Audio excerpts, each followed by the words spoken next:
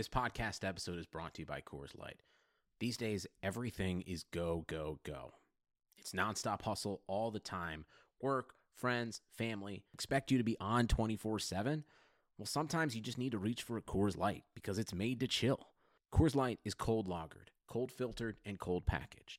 It's as crisp and refreshing as the Colorado Rockies. It is literally made to chill. Coors Light is the one I choose when I need to unwind. So when you want to hit reset, reach for the beer that's made to chill. Get Coors Light in the new look delivered straight to your door with Drizzly or Instacart. Celebrate responsibly. Coors Brewing Company, Golden, Colorado. Support for this podcast comes from U.S. Bank. U.S. Bank wants to know how you reward yourself because they have cards that make every day more rewarding. Are you a points hoarder, cashback guru, low intro APR lover? With U.S. Bank, it's up to you because they have the cards to fit your lifestyle. So earn more whether you're shopping at a gas station or grocery store, even while planning a staycation. Learn more at usbank.com/creditcard.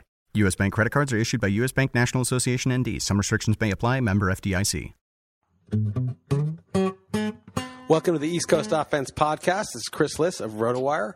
This podcast is brought to you by FanDuel.com. You can go to FanDuel.com, click on the mic in the upper right-hand corner, use my code RWPOD, sign up now. Special offer for new users. Get a free 6-month RotoWire subscription with a $25 deposit. You must sign up with my promo code RWPOD. That's more than $60 in value for just $25. Don't forget to use the code RWPOD, FanDuel.com, where every day is a new season. That's FanDuel.com. Sign up today. All right, Dalton. Well, we're back, and we just had the Yahoo Friends and Family draft yesterday. You and I were both in it. And how do you think it went for you? I like my team, actually. It was a fun draft. It's got some quirks into it, a 1,400 innings cap, not a lot of bench spots, just a 12-team league, so not as deep as it usually is. I feel much more confident than my labor team, which, by the way, I already lost Andre Ethier for 10 to 14 weeks, and there's just no replacement there. I love auctions, but those only leagues are just such a joke when it comes to injuries. Like, who's going to predict that? Very frustrated with stuff like that. So I'm looking forward to these mixed leagues where there's actually some replacement, some stuff you can gather on the waiver wires. Yeah, but let's face it, your team was garbage with or without Ethier being healthy. Even if Ethier won the MVP, your team would have finished in like 6th place. I mean, people who aren't aware of, I know you joke, or maybe you're being halfway serious, but people who hear that are probably like, who cares about Ethier? I don't even think he was drafted in this Friends and Family League. But in an only league, I mean, you lose 400, 450 at bats. The guy had like a 900 OPS against right-handers last year. It's a big deal because your replacement is 0 and maybe 20 at bats, So it's totally different, those only leagues where there's just absolutely no replacement value. So I get why people like that, but me, I prefer more where you could actually, be a manager in season. Yeah, in Tout last year, AL Tout, I lost Miguel Cabrera for, I think, 2 months and George Springer for like 10 weeks on the same team. In AL only? Yeah, Springer and Cabrera. And you did what? Won the league. Yeah, that's really impressive. That's. But I'll say I wasn't in that league, but that's really, really impressive. But I got Correa for $1. No one picked him up. It was when Lowry got hurt, and then I got Franklin Gutierrez, who still I think I should pick him up in Friends and Family. No one drafted him, but that guy just crushes it, and he's sick now. But like he's had a big spring again. That guy hit 15 home runs for me and like 180 at bats. So that he was actually very instrumental in my surviving, missing 2 major bats in an AL-only league. Yeah, I have to say that is impressive. As I'm complaining about missing Andre Ethier. That's what I'm trying to say. Don't be a little bitch about it. Well, no, but you know what I'm saying in these only leagues. It's bad, but that's the whole point of the spread the risk is you'll lose. Everyone's going to lose somebody. I mean, just be thankful it's Ethier. Right. Yeah, I guess that's true. Every March, I draft all these teams, and it's always the beginning, and I'm always like, yep, a few guys got hurt. None are on my teams. Yep, I'm 5 major injuries. None are mine. But the music always stops for you at some point. There's always, in my labor team, here's who I've lost already in my labor team, because we have a bet on this, don't we? Yes, yeah, like $20. That's what I'm willing to go much higher on this. I'll go big on this mixed league for sure with you. For one, we're actually in the same league. It's kind of silly. You're an AL and I'm an NL. So, I mean, that's, not quite as cool to begin with. But also, I just feel more confident. But who have you lost so far? Okay, so I lost Eduardo Rodriguez. I got for 8. He won for 2 at Tout because he's going to be out like a month. Daniel Norris is getting pounded in spring training. I got $4 for him. He's Henry Owens, who I got for $2 as sort of insurance for Eduardo Rodriguez, is now looking like he's headed for the minors. And then Rich Hill, who I bought for $6, all of a sudden can't find the strike zone again, which is what sort of kept him out of baseball for 5 years. So none of those guys seem that important, but when you have 4 or 5 of them in your pitching staff, it's bad. Agreed, especially Rodriguez, who could have definitely been a nice sleeper, and that's an injury. But can you really complain about poor performance on fringe guys? Well, I mean, Daniel Norris was in the rotation last year. It's not like he was pretty much supposed to be in the rotation unless he imploded, and he's been imploding. Rich Hill was great last year, and he was supposed to be in the A's rotation. He didn't really have to win the spot. He was the number 2 starter entering spring. That's what I mean. Like, it's not like... But he was great for 30 innings. But he was dominant for those 30. He was a really, very, very rare case. He was a very weird player. And also, I can't complain too much because better that he implodes now than in my rotation in April. I know. I'm just trying to make a greater point of just these only leagues where there's just 0 people available to pick up. It's almost like a best ball league, but you don't get the best ball benefits. It's like... Well, you kind of do because it's so little maintenance labor. I mean, it's like you spend 5 minutes a week on your team, whereas like the NFBC, each team's like half an hour of digging at least. Right. Yeah. Fair enough. And then these Yahoo Friends and Family League, even more if you really want to get into it, because you can change daily. So even more so. Okay. What I like about Friends and Family, though, is that it's not all at once. So like Sunday night, I got to spend an hour on maybe 2 hours on my teams, mostly NFBC. Whereas Yahoo, you may spend 3 hours over the week, but it's 5 minutes here, 10 minutes there. You have a moment, you start kind of tinkering with things. It's just kind of at your convenience mostly. Yeah, and if you get wasted on a Sunday night, you don't wake up Monday morning and you're ruined for the week. Yeah. If you forget if you don't wake up Monday morning, then it's just not a problem, right? Right. But you know what I mean. It's just, it happens to a lot of people. They just don't wake up, and that's it. Their fantasy teams just are all on best ball. Well, they're not on best ball. They're just on autopilot. And then, if they do win, say if someone dies like mid-September, I would assume the commission would have the decency to pay their family. Yeah, that's the least of your problems, I guess, if you don't wake up on the Monday morning. But my point is, it's most of your problems because you don't have any problems. If you have a 3-day weekend and you're having fun, you forget that one transaction period. You're screwed for the whole week. I mean, if you on it that 1 week, you're like, that's right. That's right. So. Yeah, no, especially guys, us, we're in so many leagues. It's a lot of maintenance. Right. It is. It just has to be better. Baseball, I think, I get on Tout Wars. It's a great league, and I really like the guys who do it. But they have this one innovation league, and it's always this weird BS thing that no one cares about. Or, they'll do OPS, which I find annoying because it just means all the power guys are more valued and the speed guys are less, which is already the case. So why not, make it interesting and have a Ben Revere be a really seriously valuable player rather than ruin it with OPS and have guys who hit 240 but walk to be more valuable. The real innovation that needs to take place for fantasy baseball is to make it super easy to manage, but keep its strategic complexity and challenge, because fantasy baseball is such a better game than fantasy football.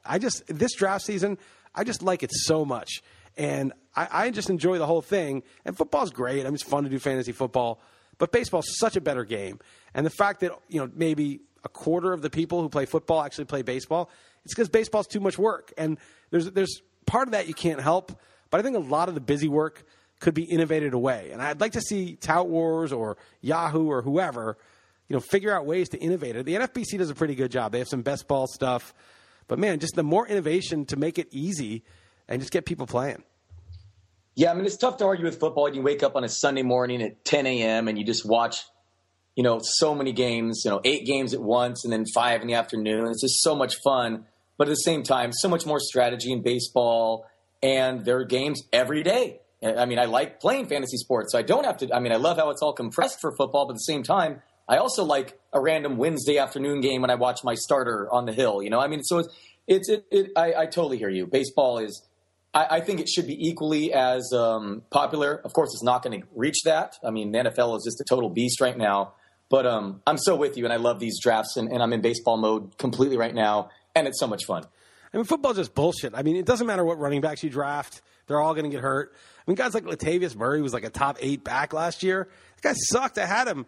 He like rarely did anything, but he just played all year. It was such a random, like, pick up Thomas Rawls. Oh, Thomas Rawls is hurt. Well, in the League of Leagues, we essentially punted football and we won it in a 14-team league. That's what I mean. It was so ridiculous. We didn't have a quarterback. We didn't have a running back. Calvin had a mediocre season. T.Y. Hilton wasn't very good. Julio Jones was pretty good. But and that was it. That was it. We picked was our up only Jordan good player Reed. that we drafted. Yeah, we drafted one good player. Picked up Jordan Reed. Bought Todd Gurley. Picked up Cousins. Traded Thomas for Eli. Thomas Rawls picked him up. I mean, yes, it's crazy.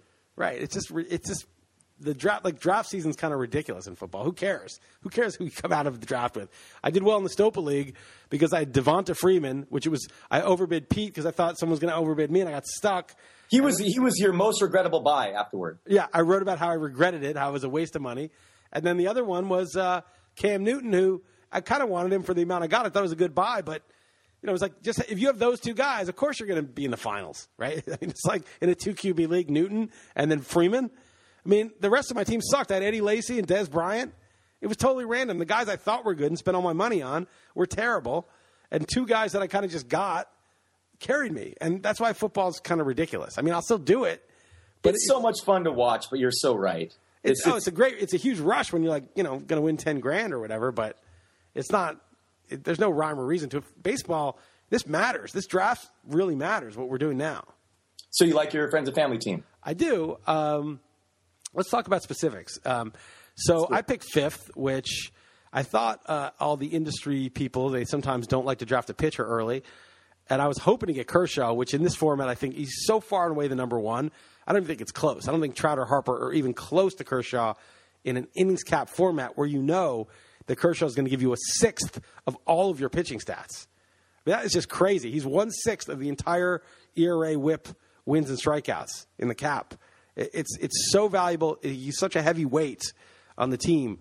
And yet, 3 picks in, there was no Kershaw. Kershaw was still there. And I was like, come on, let's do it. And, of course, DJ Short, who won it last year, was smart enough to take Kershaw. And so then I was in pick 5, which is the worst pick, right? Because who the hell do you pick at 5? And I just thought, well, I could go Machado because he qualifies as short in this format. But there's lots of shortstops late that I like, so I don't care about that. And then I was thinking, well, I could go Scherzer for the same reason I'd go Kershaw. But I don't know. The people are going to wait on pitching, and so there'll probably be a lot of pitching values in rounds 2 through 6. So I went with Miguel Cabrera. What do you think about that? Is that what you would have done if you were me?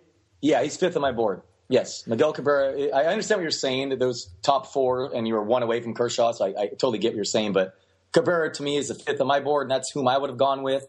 And similar to me, I picked 9th, and the 8 guys that I had ranked on my specific board all went above me, and that's not including McCutchen and Stanton. I thought McCutchen would maybe go. So I was like, I'll take Machado, Donaldson, or Arenado. But so, I went with Correa, who's kind of a risk, not a lot of track record. And as you said, I know you're kind of against the position scarcity, but still he's a shortstop who could go crazy. I considered Scherzer, but I didn't love it. I don't love the 9th spot. I would rather pick 5th and Cabrera personally.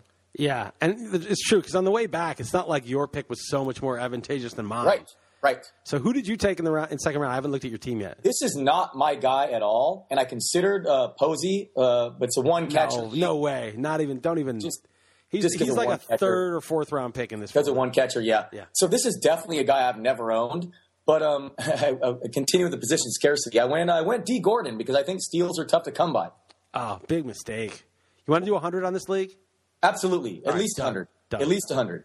All right. I mean, we'll go more. Hold on. Now that I know you drafted D. Gordon in the 2nd round, I'd go higher. Yeah, I mean, only hit 333 last year with 90 runs scored and 60 stolen bases. Yeah, but the steals – okay, so – in 145 games. That's all. Yeah. Yeah, but the steals are not worth as much as you think. And everybody's saying steals are scarce. You got to pay for steals. You can't get steals. It's hard to get steals. It's actually the opposite. When a category is scarce, you don't need as much of it, right? Because everyone – I remember – I can't remember who it was. Maybe it was Chandler. Somebody was saying, pitching is plentiful these days. And it is. There's more strikeouts than ever. Pitching is plentiful. And so it's supply and demand. If there's a greater supply of pitching, the price should come down, correct? In economics, when they over drill for oil, there's too much oil in the market, the price comes down, right? Yes, I follow what you're saying. Yes, okay. So supply goes up, price goes down. So they say, well, supply of pitching is up, pitcher should be cheaper. You should pay less. Supply of steals is down, you should pay more. Standard economics. But that's just not how it is in fantasy baseball. And the reason is, let's just imagine if food got really scarce, okay? There wasn't a lot of food. Everyone needs food. The price of food would go up, right? Right. Okay. But the problem is you need a certain amount of food to survive just anyway, no matter what anyone else is doing. In this, it's not absolute amounts of food that you need. You just need to have as much food. You just need to do well in the food relative to everybody else, right? If food is a category, you just have to do a little bit better than your neighbor. There's no absolute requirement for you to eat. So if steals are down, you need fewer steals because competing in steals just requires less of them, right?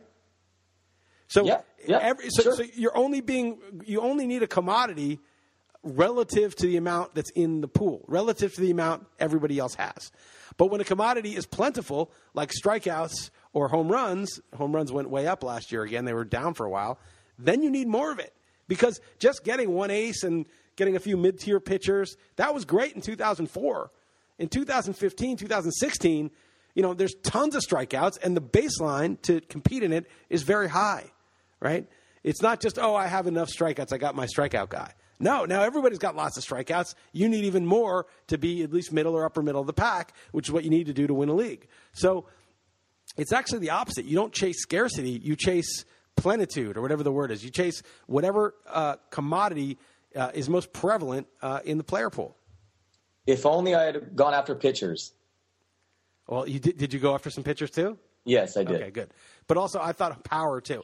So not that D. Gordon's a terrible value, but I'm in no way saying he's going to repeat what he did last year. I'm a little bit scared, but batting average and runs I think are underrated as well. And the next guy who went right afterward, P-Now, took Mookie Betts, and I kind of like him too. But I feel like all these guys. Hey, I'm not going to blame you for Sale. I like where you got Sale. The strikeouts are amazing, and I like your team to be perfectly honest. But I don't really see the knock on D. Gordon there. Does Yahoo not pay you properly to get a decent connection? Well, I can barely hear you right now. It sounds like you're underwater. And like I said, every time I do a podcast on Yahoo, it's fine. The only common denominator is your podcast.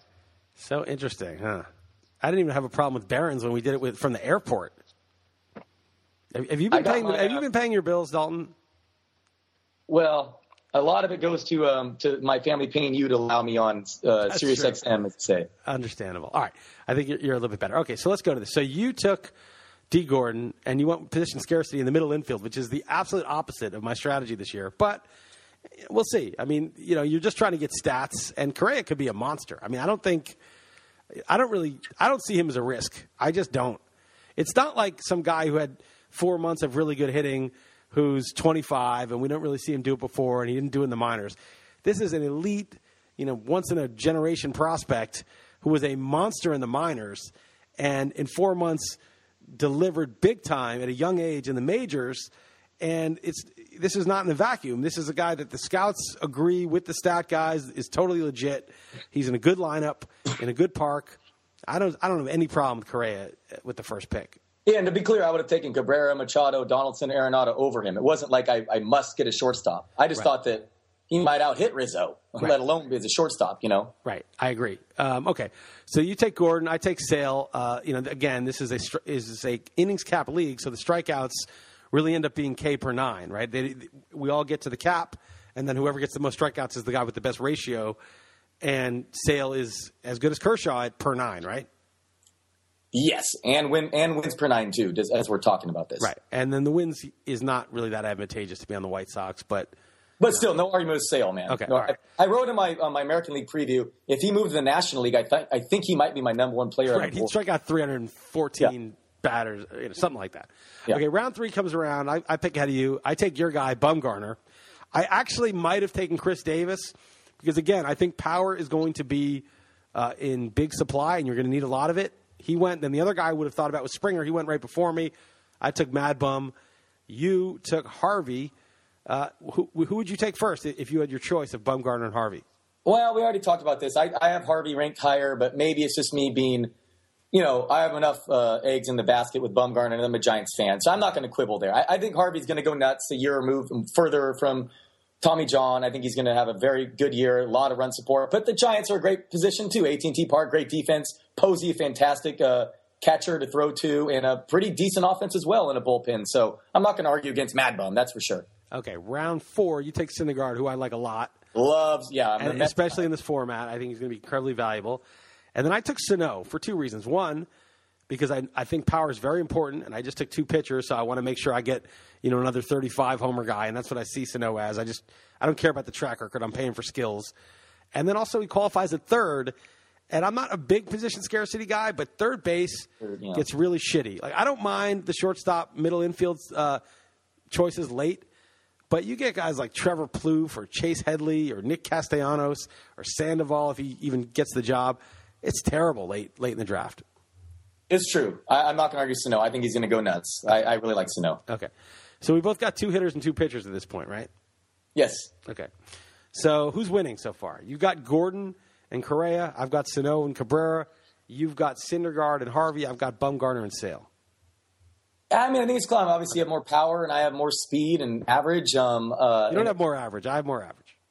Yeah, I guess Cabrera. It's probably safer there. Runs, yeah. You don't just have more speed. You have ridiculously more speed with Gordon and Correa versus Sano and Cabrera. It's tough though because it doesn't really matter who's winning at this point because I have 2 different positions and it matters. It's close. Okay.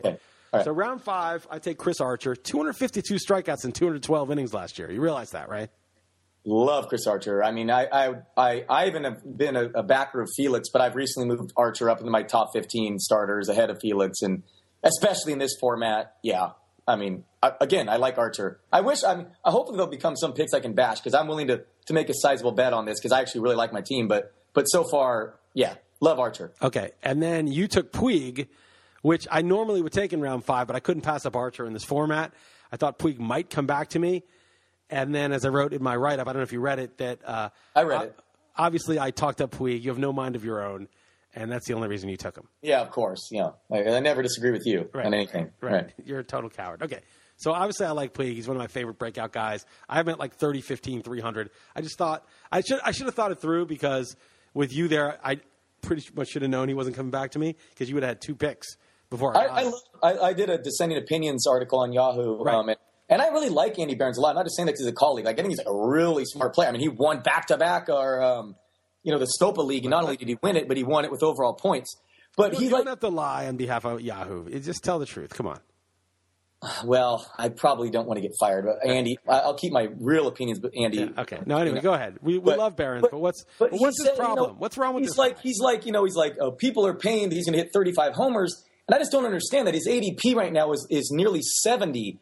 What if he hits 25 homers and steals 15 bases? That's like a top 25 hitter, isn't it? I don't know what drug that Barons has been taking, and it's just irrational. He acts like a guy I showed him the photo. Did you see that photo that I sent him, the Dodgers photo, where the guy is just jacked? The guy is 6'4", 240, and as jacked as like a 5'10", 180 guy, right? And, yes. And I'm like, you look at a picture of this guy, and you're saying he's not going to hit for power? And then Barron said, are we going to look at pictures instead of data to see? Okay, whatever. Come on. This guy could hit 25, 30 home runs. Will he? If he's healthy, I think yes. But what I'm saying, he's like, I just don't like the price. And what I don't get is what price do you expect to get? He could just go 25 and 12, and that's way above a 70 ADP is my point. Yeah. People are delusional about Puig. So, anyway. Especially it's 300 and bats in the middle of He hits for average. Line. He hits for average. That's just something, that's a skill that he has. He'll probably get hurt. He could get hurt, but so can anybody. And he's healthy now. All right. Round 6. So I'm fine with the Puig pick. You picked first. You took Kenley Jansen. That's my favorite closer on the board, actually. I took Kimbrel. I would have rather had Jansen, but whatever. It's kind of 6-1, half dozen. Yeah, I'm not a guy that normally picks a closer this early, but it made me feel better when, of course, this isn't Pinau's fault, but I think he was something like 23 picks earlier. It was an error. He made a mistake, and I wrote up. He said, look, you don't know when the closer run's going to happen, and it's true. You don't know when, but now that he knows, it was a mistake, right?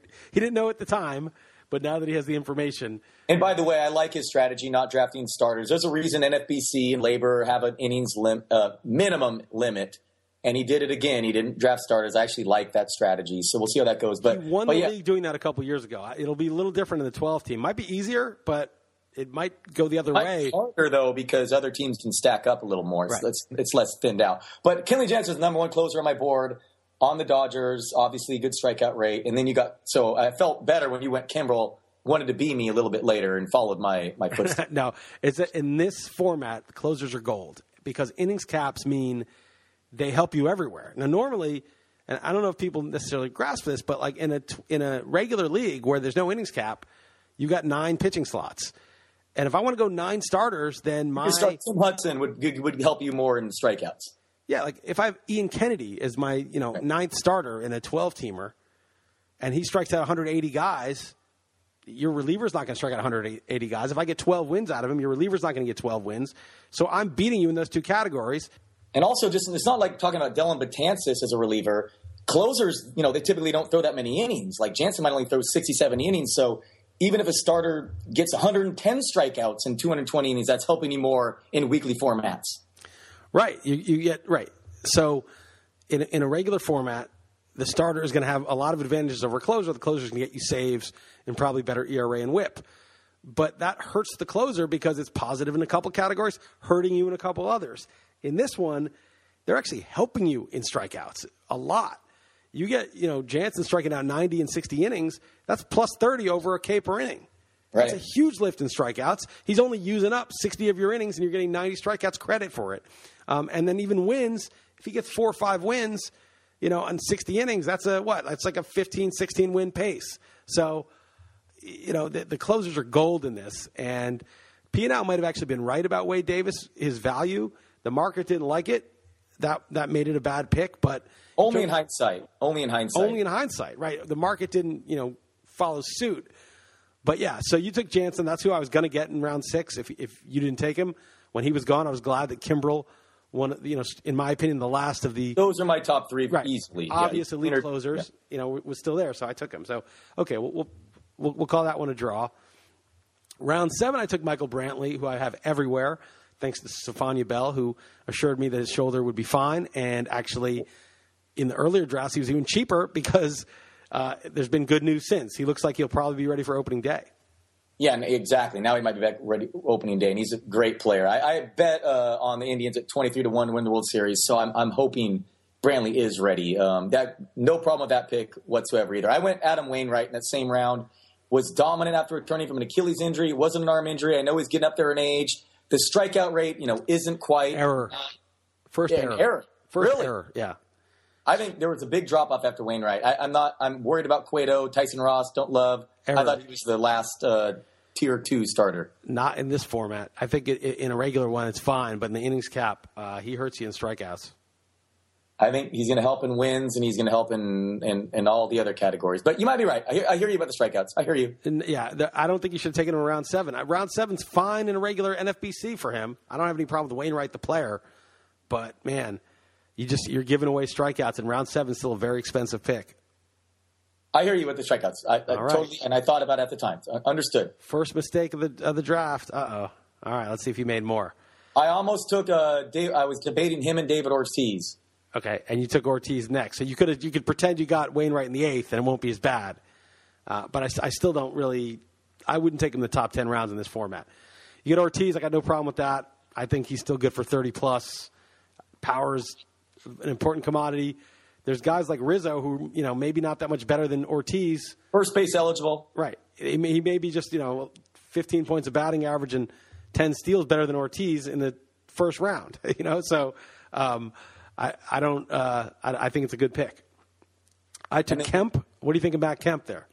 Yeah, Kemp was actually ended up being a little bit better than I expected last year. Kemp's fine. I mean, I would rather Ortiz, but Kemp was. He was like 25-12, and that park is now. It's not death on home runs. Yeah, Kemp is fine.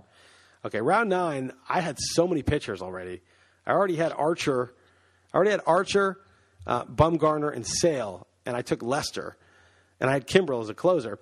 I took Lester because he should not have lasted this long. He had 207 strikeouts and 205 innings last year and he pitches on a team that should give him good wins per nine too. Yeah, I liked your debate with Pino in the chat room. Can't throw to first base. He gave up the most steals last year from any pitcher since I think 2007. And how did it work out for him overall in his stats? The end results ended up being pretty good. To me, that's a point in his favor because it can't get worse, and it was still fine, but it could get better.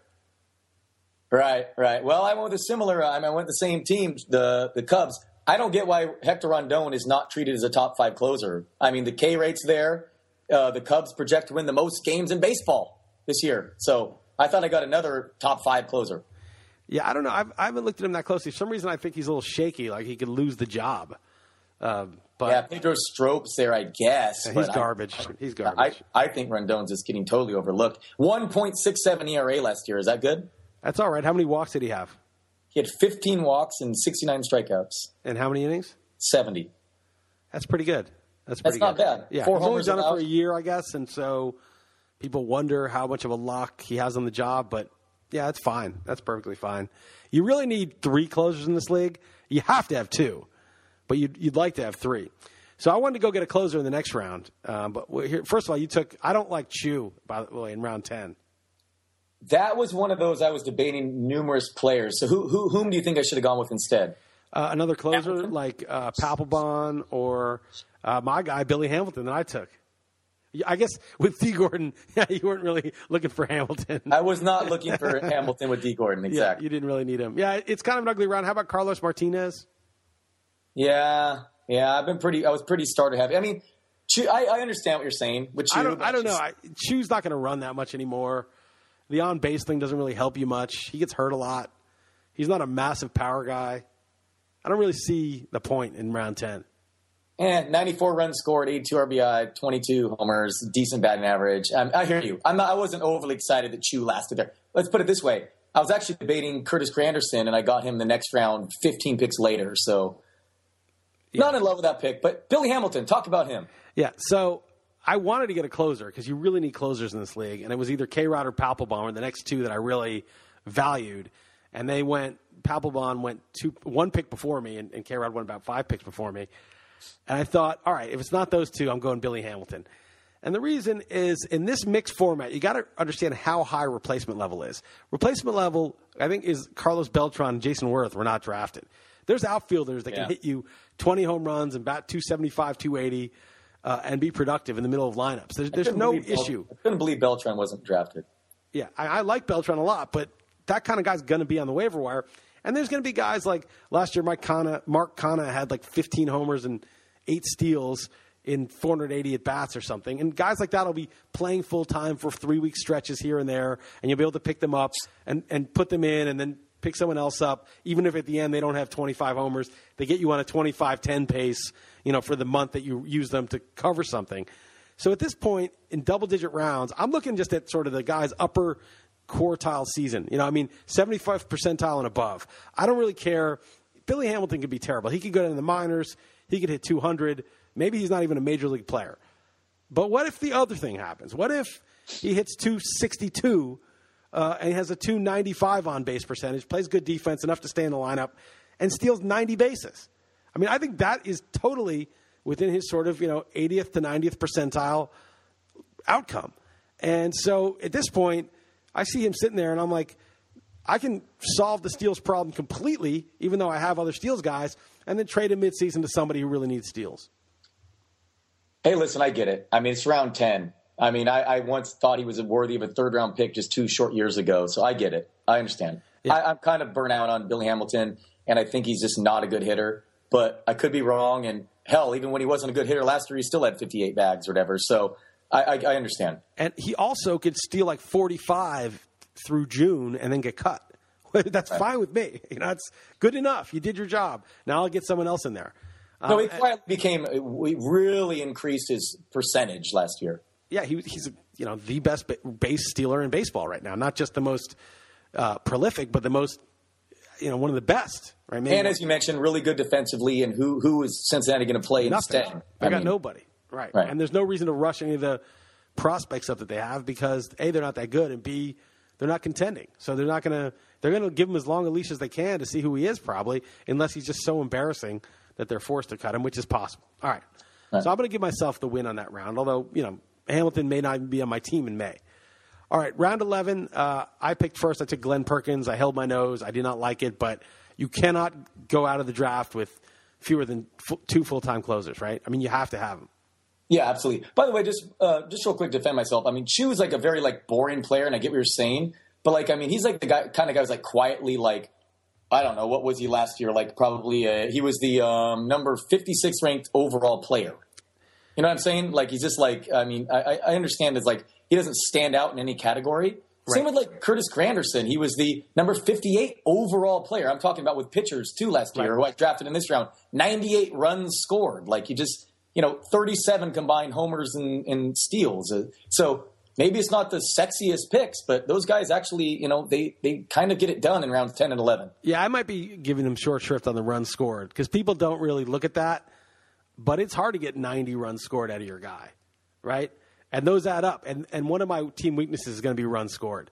I think I made up enough power. It's easy to kind of get cheap home runs. And when you have Miguel Cabrera and Michael Brantley, your batting average is pretty solid. And then if you get Billy Hamilton, you got the steals. But what about the runs scored? That's one of those categories that you kind of slip through the cracks if you go pitching heavy and think you papered it over with enough power and speed. The runs still matter. So, yeah, you might be right. He might be a good pick there. That's what I'm thinking. Same with Granderson. Very good on base as well. Right. So then the next round you can give me a hard time because this I probably could have waited. Okay. You took Matt Duffy, who qualifies middle and third. And I like Matt Duffy. It's middle infield. That's it. What's that? The reason I did is because he was second base eligible. Yeah. I mean, it's not that hard to fill your middle infield, but he may be good. I mean, he may hit 300 with 10 and 10 or 15 and 15 in a full season in a good lineup. So you actually, I have to say, I was giving you crap, but the runs category, you're doing really well these last 3 picks. Granderson, Chu, and Duffy is going to give you a nice base of runs. And that's my weakness. I may have to trade with you, but if we make a big bet, that's going to, it's not going to happen. I mean, this guy hit 0 home runs in college. So maybe he'll take a step back, but he hits the ball hard, hits a lot of line drives. Last year, 12 homers, 12 steals, 77 runs, 77 RBI in fewer than 150 games played, and he's slated to hit third behind Panic ahead of Posey. Right. I mean, and he's eligible at second base. And he's was he 25, 26 years old? I mean, he could get better. So it's I don't have a problem to pick. In round 12, you don't sit there and say, well, maybe I could have got this guy in round 14. Because A, you don't know that. Somebody else could have taken him. And B, 12 and 14 don't really matter. It's not round 4 and round 6. I was a little upset to see P&L get Pedroia 25 picks later. I will say that, but still, yeah. that's what Pedroia doesn't run anymore at all, right? And otherwise, they're pretty similar. But I will say this: I will admit this. I was very, very close to going. I don't even know how to pronounce his name. Grichuk. Yeah, Grichuk. Yeah, Randall Grichuk. Yeah, that dude. I think he can hit 25, 30 homers. Who you got to let the listeners know? 4 picks later. Yeah, who I got 4 picks later. I think he can steal 10 bases, too. Apparently, he's good defensively. One of my Twitter followers said that I didn't know if he could really play center field. They said he won a Gold Glove in the minors and that he's their center fielder. So that's good enough. He's going to play every day, and he's the right age to get better, too. So I really like that pick. I set out to get him. Round 13, I feel like I made a mistake. I took Kenta Maeda, and I really want to get a share of this guy. He looks really good this spring. He's in a great spot in the Dodger Stadium. But I didn't really need a pitcher. It was just sort of like, okay, I'll just keep adding to it. And I really needed to get a closer. And Drew Storen, in my mind, is going to be the Blue Jays closer. They didn't bring him in to set up. Even Ozuna, who's 20 years old, said, he has more experience than me. Always the guy who bitches the most has the leg up. I'm not saying that Storen bitches, but Ozuna's not. Ozuna's not going to complain. He's going to be fine being a setup guy. I'm almost positive Storen's the guy, and I should have taken Storen, especially because guys like Odorizzi, Wei Yin Chen, and Drew Smiley went 2-3 rounds later. There's really no point in taking Maeda there. Yeah, I like Maeda, and also I'm not sure he's going to be a great strikeout guy either, is the thing. I don't know if he has overwhelming stuff, but I think he'll be fine. I don't think he'll totally regret it, but I get. I mean, I should have taken a closer. It was dumb. I just hadn't got him anywhere. And that day on the XM show, Jeff and I, the theme was players that we've out of our 5 drafts already. We got 3 left. who don't you have that you want to get? And he was one of the guys that came up. I was like, okay, here's my chance. And I was stupid. So what do you think of Justin Turner? I needed a third baseman, and he's the guy I landed in labor. And what do you think of him? I think he's a good hitter. He's hurt a lot. I don't know. He could be okay. Yeah, that's fine. Okay, right. That's fine. I don't know. I don't know what you got to regress guys who've done it in spurts. Sure. To a little bit of maybe it was lucky, but by all indications he can hit, and he's going to be the starter there. I don't think he's got any competition right now, so it's probably a good pick. Round 14, you took Lucas Duda. I had my eye on him. I don't really like him, but I don't really like him either. When the Q&A that P&L sent out, I said that's the pick I didn't love the most. Whatever. I needed a corner infielder. I guess he has power, but whatever. Not going to brag about that pick. I was looking at him and Teixeira. I was like, I could use some power. But then I took somebody who I did not need with Billy Hamilton, but fuck it. I took Byron Buxton. You love Buxton. I don't even love Buxton. I just love the idea of Buxton. The idea of Buxton. Yeah. Right. I don't even know. I haven't really watched him play. I did read something a couple years ago that he can throw a football 70 yards. Not that I don't know how that helps his baseball skills, but he's just a ridiculous athlete playing baseball. And also, Jamarcus Russell could throw 70 yards from his knees. Yeah, Jamarcus Russell, right. But Jamarcus Russell, unfortunately, had to play football. This guy's playing baseball. And the thing is, like, he hit in the minors. This isn't just some athlete that sucked in the minors and it's just some project. This guy was, the number one prospect on everybody's board. And Mike Trout sucked in his cup of coffee, too, in 2011. 2012 happened, and he just blew everything away. And everyone was like, oh, yeah, it's Mike Trout, one of the best prospects in baseball. I'm not saying he's going to hit 30 home runs, but he could hit 12 or 14 and steal 40 bases and hit 290, and just the light bulb could go on this year. He's 22. It doesn't really matter to me that he hasn't done it yet. He's not having a great spring, but it's a small sample. They got rid of Aaron Hicks. They very much want him to be the guy. They're going to give him a shot, and I think maybe he'll take advantage of it. Yeah, you had me really I was down on him. You had me questioning that. The last second in my American League preview, I switched from him as my Rookie of the Year pick to a teammate, Jose Barrios. But I can see it. I get it. I understand the upside there. I mean, who went after him? I mean, it's not at this stage. It was, you're taking upside. Right. Conforto went directly right behind him. Yeah, I would actually probably take that if you wanted to bet on that. Conforto versus Buxton. How about is Conforto? Does he have rookie eligibility? No, he does not. Yeah, the thing is, I would do this. I wouldn't do Conforto versus Buxton straight up because I'd bet on Conforto.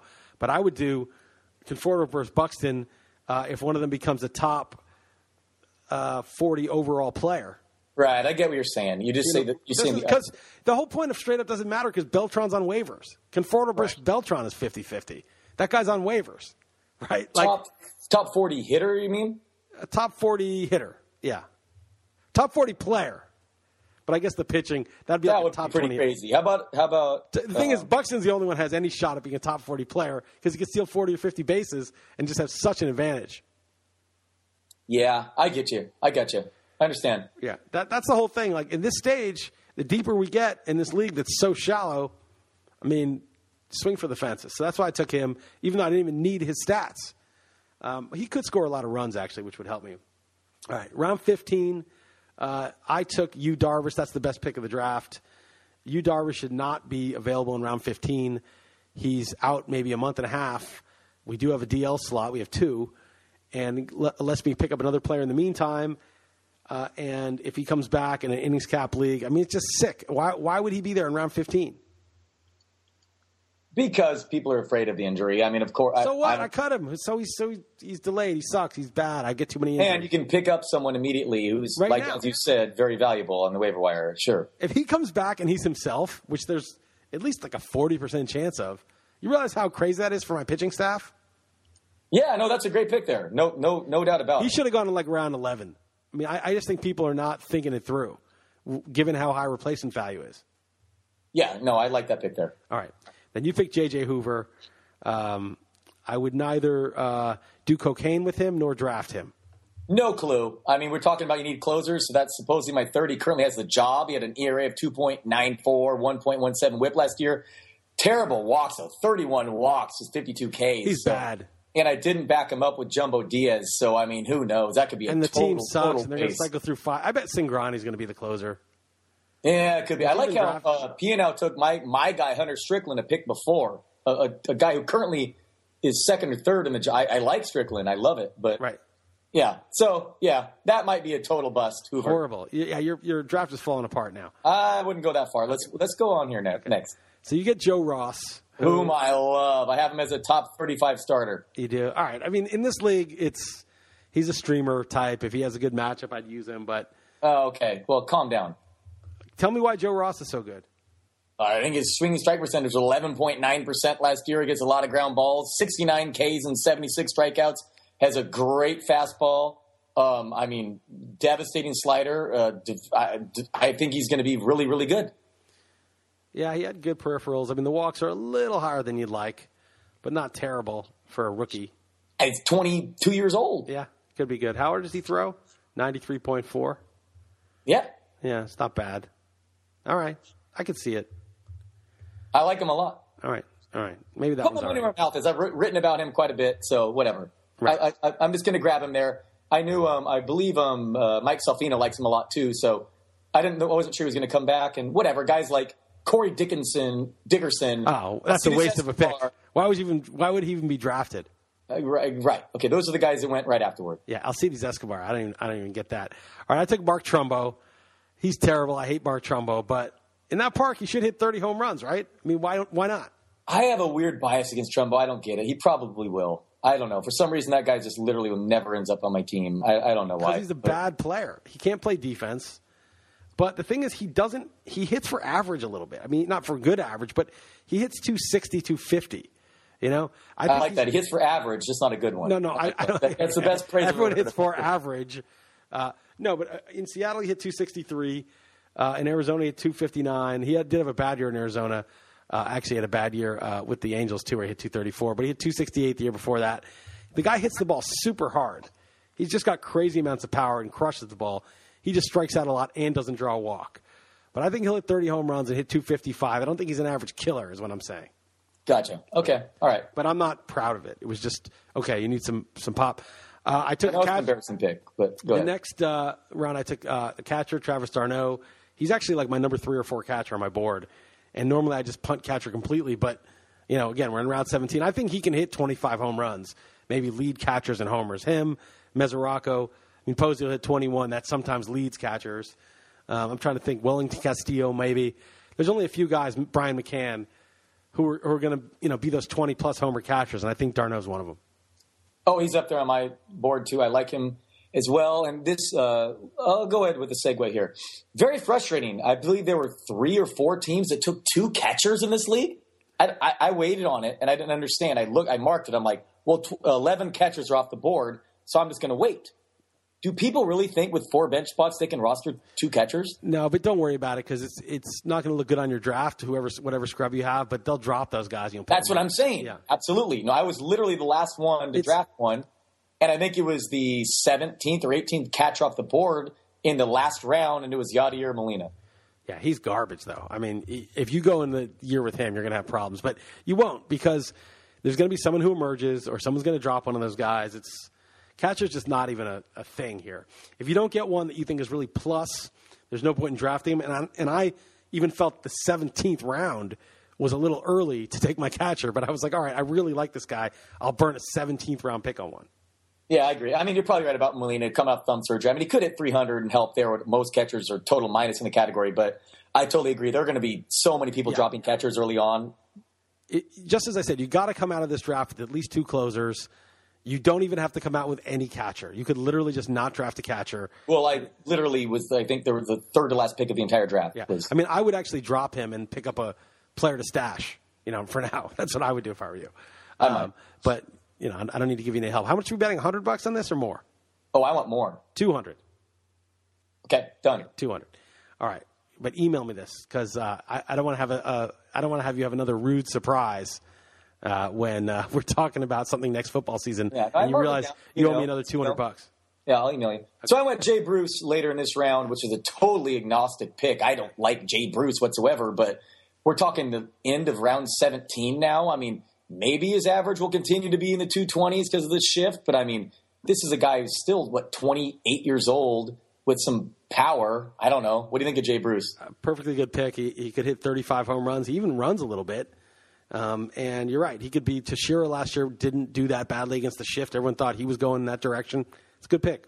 Round 17. All right. There's some actual upside. I mean, Bruce in that park could hit 40 home runs. It's not out of the question. At 28 years old. I mean, I didn't target him, but I mean, no, that's actually a good pick. I probably should have taken him over Trumbo. I needed a corner, but I kind of like him. He's a better player. Then you got Garcia, who I really like in a regular league. In this league, not quite as much. I understand the case. Yeah, I get it. I know. At this point, it's no big deal. But I took Benoit because I think he's good enough just to put in your lineup, and he may end up closing. Then I took Alex Colomé, who may be the closer for the race. He's going to lead the team in saves. I mean, once you're out 2 months and you're not Craig Kimbrell or somebody that they know is just getting the job, all bets are off. If Colomé is lights out, there's no way they're going to force Boxberger back into that role. Like I said, I think he's going to lead the team in saves. But it's not even a guarantee that it's him and not Danny Farquhar. I mean, that's the other side of it. Okay, you took A-Rod. I mean, that's fine. I don't know. I root for A-Rod. I hope A-Rod hits 35 home runs this year. I mean, he was sort of on that pace last year until he slowed down at the end. Did he get hurt and miss some time at the end of last year? Sort of on that pace. He hit 33 homers and 523 at-bats. Right. And then he got hurt down the stretch, or what happened? Or they just didn't play him? Yeah, he got a little banged up, yeah. Okay. So that's perfectly fine. Then you got Teixeira, the other flat tire. You know how many homers Teixeira hit last year? Teixeira was on pace for 50 or so before he got hurt. He had 31 homers and 392 at-bats. That's 64 homers in 900 at-bats in rounds, what is this, 18 and 19? Yeah, but these guys are on life support, too. No, sorry, 19 and 20. Yeah. No, I like the picks. I was looking at Teixeira, and then I just kind of took Trumbo, but I may end up regretting that. I'm sorry, those two picks are my favorite. Those two Yankees, I mean, that's ridiculous. Yeah. Okay, so how about this pick? I took Trevor Story. Yeah. You know what? One thing I looked at my rankings, and I'm like, why do I still have Jose Reyes as like a 13th ranked shortstop? Right. He went undrafted in this league, I think. So I buried him. I'm like, clearly everyone realizes this guy is going to be suspended for the year. It's weird, though. He may get suspended for like 1 month. I think 2 months, maybe it's 2 months. I was reading something about how the collective bargaining agreement, that they have some leeway to suspend him, I think, up to 2 months, and more than that, it'll become a big fight. So that baseball may just give him the max to just get it over with, which is 2 months. Okay. But let's just say it is 2 months. First off, we don't know who Reyes is anymore. And obviously Reyes in Colorado would be like a 9th-round pick at this point. But, we don't know how good he is. And then two, he's not going to go in your DL, so I just don't know how you can carry a guy for 2 months like that. And Story's a legit prospect. If Story hits... The Rockies would give away Reyes. Give him away. They're a rebuilding team. Why would they want that PR hit? Right. So Reyes at sea level is probably nothing special. He'll still, how is he better than Alcides Escobar at this point? And then Story, even if he did stay on the Rockies, if Reyes did, if Story hits, they're not going to push their prospect aside because some abuser is now back who they don't need. So I think Story just has a chance to take the job and keep it for the next 5 years. I like how we lost Calvin Johnson to retirement and Jose Reyes to domestic abuse in our League of Leagues teams. But I didn't realize we had Reyes. Shit. Yeah, we did. That sucks. All right. Well, that'll be another podcast. We have some moves we can make. And I was listening to how are we doing in basketball right now? Pat Mayo and Jonah Carey had a 2-part podcast talking all about it, and I got me fired up for the league. We are still in first, and it's I think it's not really worth making a trade for a basketball player. We're just 2 weeks left, and the categories we're directly competing with Jonah, who's in second, are blocks, steals, and threes. Right. And I spent 99% of our budget on Matt Barnes, and the guy is terrible in field goal percentage, but he's getting all the run in the world for Memphis, and he averages like 1.5 steals, 1 blocks, and 1.5 threes. So I feel like that was a trade in and of itself. I benched Dwayne Wade for him because we don't need points. So I'm on it, the categories, and it's coming down to the wire. And it's exciting. Nice, good job. And also, Wade gets some blocks, though. By the way. Yeah, but I know I've been paying very close attention to the games played per week and everything, and it's coming down to the wire. Worst comes to worst, we get second, but that's a twofold thing because we're competing with him. And we want to win the money too. Exactly, you win extra money for winning the league. Right. All right, good. All right, keep it going. And then all right, let's go to round 21. We're almost done with this. I took David Wright. I really think he's being undervalued. overall. And I also think that this is the best format to have him because if he plays 130 games, I don't lose those 30 games. I just put someone else in for the 30 games. Well, way better than an only league or a weekly league. Agreed there. But my argument back to you is he going to be even like a great hitter when he is in the lineup? Well, he was pretty good last year when he played. It wasn't like another he was League of Leagues member, by the way. What's that? Another League of Leagues member we have, by the way. Right. Another flat tire. But last year he went 289, 379, 434. Right. In 152 at bats, and that includes some at bats he got after he came back. I mean, a couple years ago he had 307, 289 last year. I mean, this guy's how old is he? 34. This is basically a borderline Hall of Fame level talent at age 34, and he's got this back problem. But at one point it looked like Chase Utley his career was over 6 years ago. Carlos Beltran was done with the knee problems. They come back, and if they can get back, they're usually good. Most people don't realize this, and this is part of the reason I picked the Mets to win the World Series this year. First of all, they have obviously dominant pitching, which helps the postseason. But they scored the second most runs in the National League on the road 2 years ago, and the most runs in the National League on the road last year. That's very interesting. I would not have thought that. I know they had that big surge when Cespedes signed. And they didn't have Wright. They had a real scrub. I can't remember the guy's name. What's the guy's name who played third base? Like Eric Campbell or somebody? What's his name? Yeah, there was a Campbell, yeah. A total scrub. You would have never thought that, though, right? I mean, you take away their home park. I mean, scoring runs on the road, that's pretty crazy, right? And they did it missing, one of their better hitters and only having Cespedes for 2 months of the year. Exactly. And now they have Conforto and they signed Neil Walker and Daniel Murphy's kind of a wash. So right. Yeah, fair enough. And then, but Darno was hurt too. Darno was hurt. Yes, yeah. Exactly. Yeah, maybe they'll be good. I don't know. The Mets will figure out a way to blow it somehow. Probably. Yeah. So will the Cubs, though. So will the Cubs. Yeah. Well, no, the Cubs won't. The Cubs with Theo, I think, are a different animal. You got Rodney. We don't have to go explain that. That's just okay. But you're saying how closers are valuable in this league. I mean, wow, that's pretty late, right? Well, it's a possession is 9/10 of the law pick, right? I mean, he's kind of the closer for now, so it's worth it. He's terrible. I'm not going to defend that pick, but end of round 21. I mean, no, it's fine. I'm not. I mean, these picks, whatever. Most of these picks will not be on our teams. Oh, and you got Quackenbush?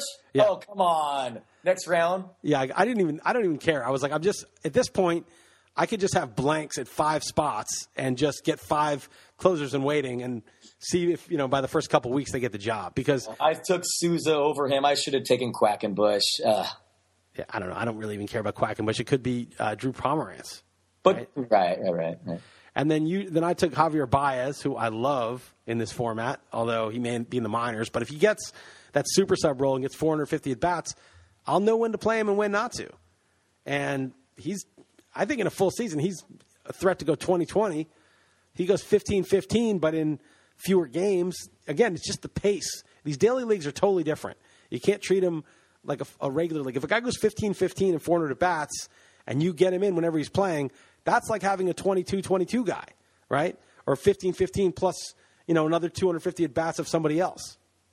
Right. It's like you want guys with huge splits. Hell, I might even bench David Ortiz against lefties in this league. Right. I mean, you can, as we do more daily and we're more attuned to like what's a good matchup and what you would do, you're going to end up doing stuff like that. Barron's took Paulson, which is a good pick. Ben Paulson's a good pick in this league too because you can just play him against righties and cores, and that's it. Yeah, Nick Hundley last year in Coors had like a 900 OPS. I had him last year, and he was good. The thing is, the only downside of this kind of thinking is that you can't have 12 guys like that, right? You need to have somebody to put in when those guys have bad matchups, and you don't have 50 players on your team, right? That's the downside. That's what I'm going to ask you next. I went with Lackey and then Panic. So I'm curious if you what do you like to load up on as far as those precious 4 bench spots? Well, I took Mabe in that round just because he's hurt. I wanted to put him on the DL and just get another player at the end. Okay. Right? I mean, you got to load up. You got to load up your DL at all times, right? You never want to waste your DL slots. It's just extra bench. And then in round 25, I got Rusty Castillo. I mean, who knows? That guy was going to like the 12th round last year. Yeah, sure. Who knows? Right. But I'm happy to cut him. You got Scott Kazmir, who I actually don't mind there. His velocity's been down, but he might be good. I mean, he was actually good in the American League for a season. He may be really good. And then the last round, I actually had to go, and I got auto-pick Jerko, who I like. But then I dropped him. I dropped him last night because I saw a tweet from Eno Saris that Peter O'Brien hit a baseball 119 miles an hour. The highest ever in StatCast. Right. So I thought, good enough for me. I always talk about how sample may be small, but if the magnitude of the sample is big, that matters to me, right? So it's like if a guy, over 2 weeks hits 4 home runs, he did great, but it's a small sample. It's not really a big deal. But if he hits 15 home runs in 2 weeks, I'm in. I don't care how small the sample is, right? It's like, I don't know what's going on, but that just can't happen. If a guy, we talked about the 18 strike. If a guy strikes out 20 in a game, it doesn't matter that it's one game, right? If a guy, hits 4 home runs in a game, that's something to look at. So hitting the hardest hit ball ever is one at bat. To me, that means he must have a little bit of power. I had Peter O'Brien in my labor team last year, was catcher eligible, so I'm rooting for him. I like the guy. He puts up massive numbers in the minors. One thing I must mention before we go, your boy Julio Teheran went very late, late in the 24th round. One pick before Juan Nicasio. Yeah, I would way rather have Nicasio. I don't know. Oh, you took Tehran, who I... No, I didn't. I'm just... No. Oh, no. Oh, sorry. No, Roto World did it. Your name's next to it, but that's from the last round. Yeah, I mean, there's no point in rostering Tehran in this, unless he bumps up the strikeout rate significantly. I mean, his wins per 9 are not going to be good on the Braves. Right. And then he's not a big strikeout guy. As I was telling Paul Sporer, there is no upside for him, especially in this type of format. And I would, as I said, I would rather move to Tehran than roster Tehran. Yes, great joke. So real quick, so what is your strategy as far as bench spot? Because I actually did go with 2 starters just because I kind of liked Lackey and Kazmir, but I could see the strategy. I think Jeff Erickson went with just like 4 starters, and he's like, I'm just going to stream the rest. Do you want to maximize your offensive? Because there's a 162 limit. That's tough to reach, even with, there's going to be guys benched and hurt all throughout the year. So what is your strategy as far as the 4 bench spots? Yeah, I probably should have thought it through a little more, and I may have to drop Quackenbush, column A. Depending, if they get the job, obviously I'll keep them in there.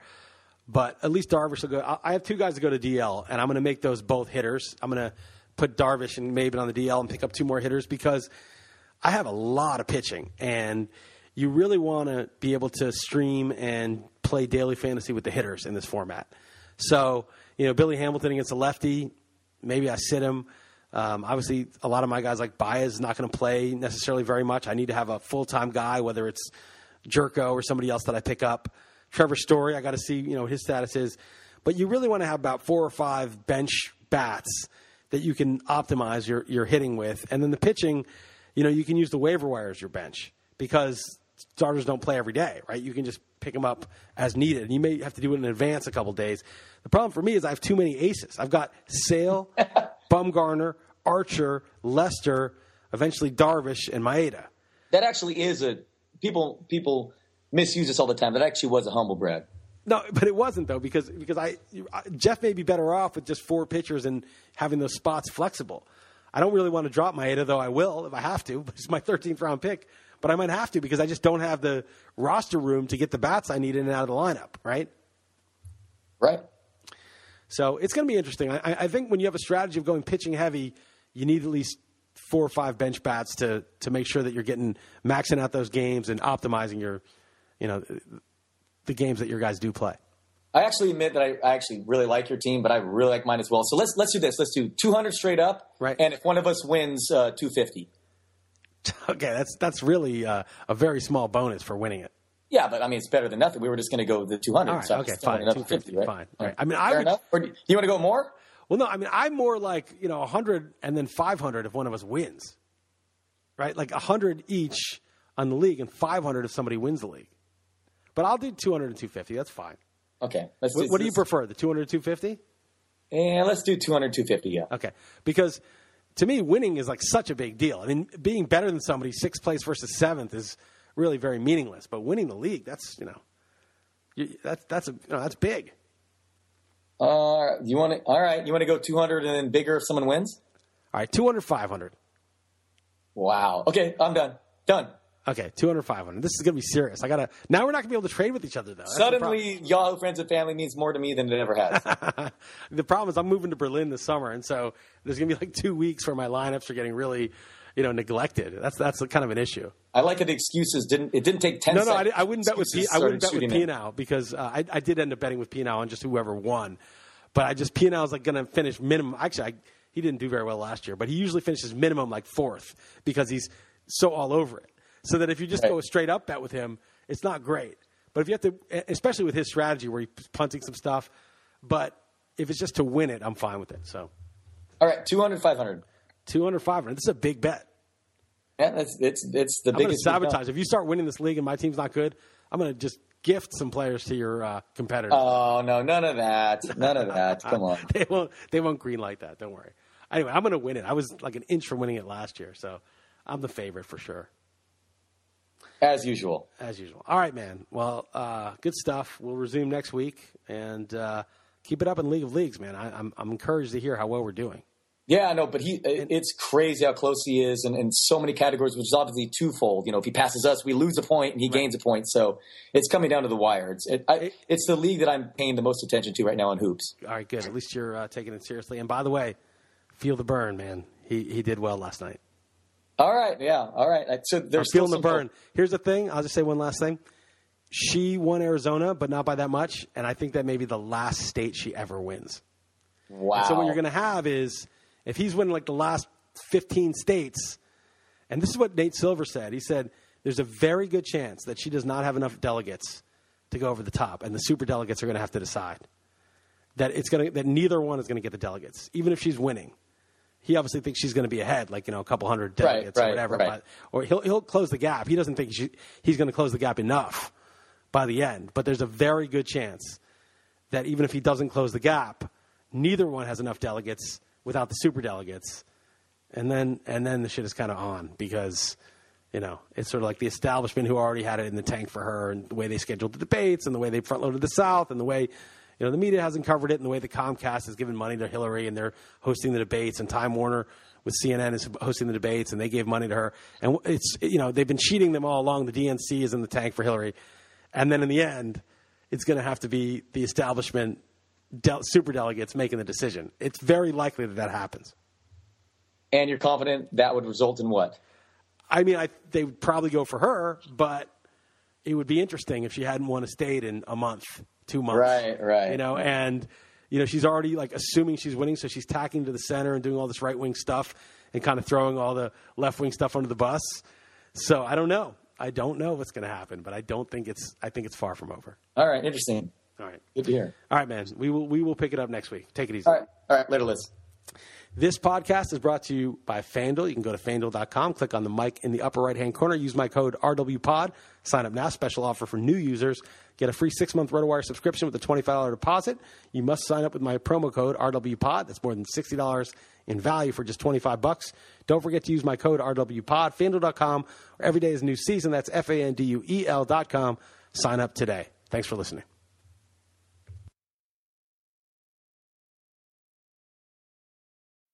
They're gonna kill the love of my life. Casey! If I don't go back to what I was doing.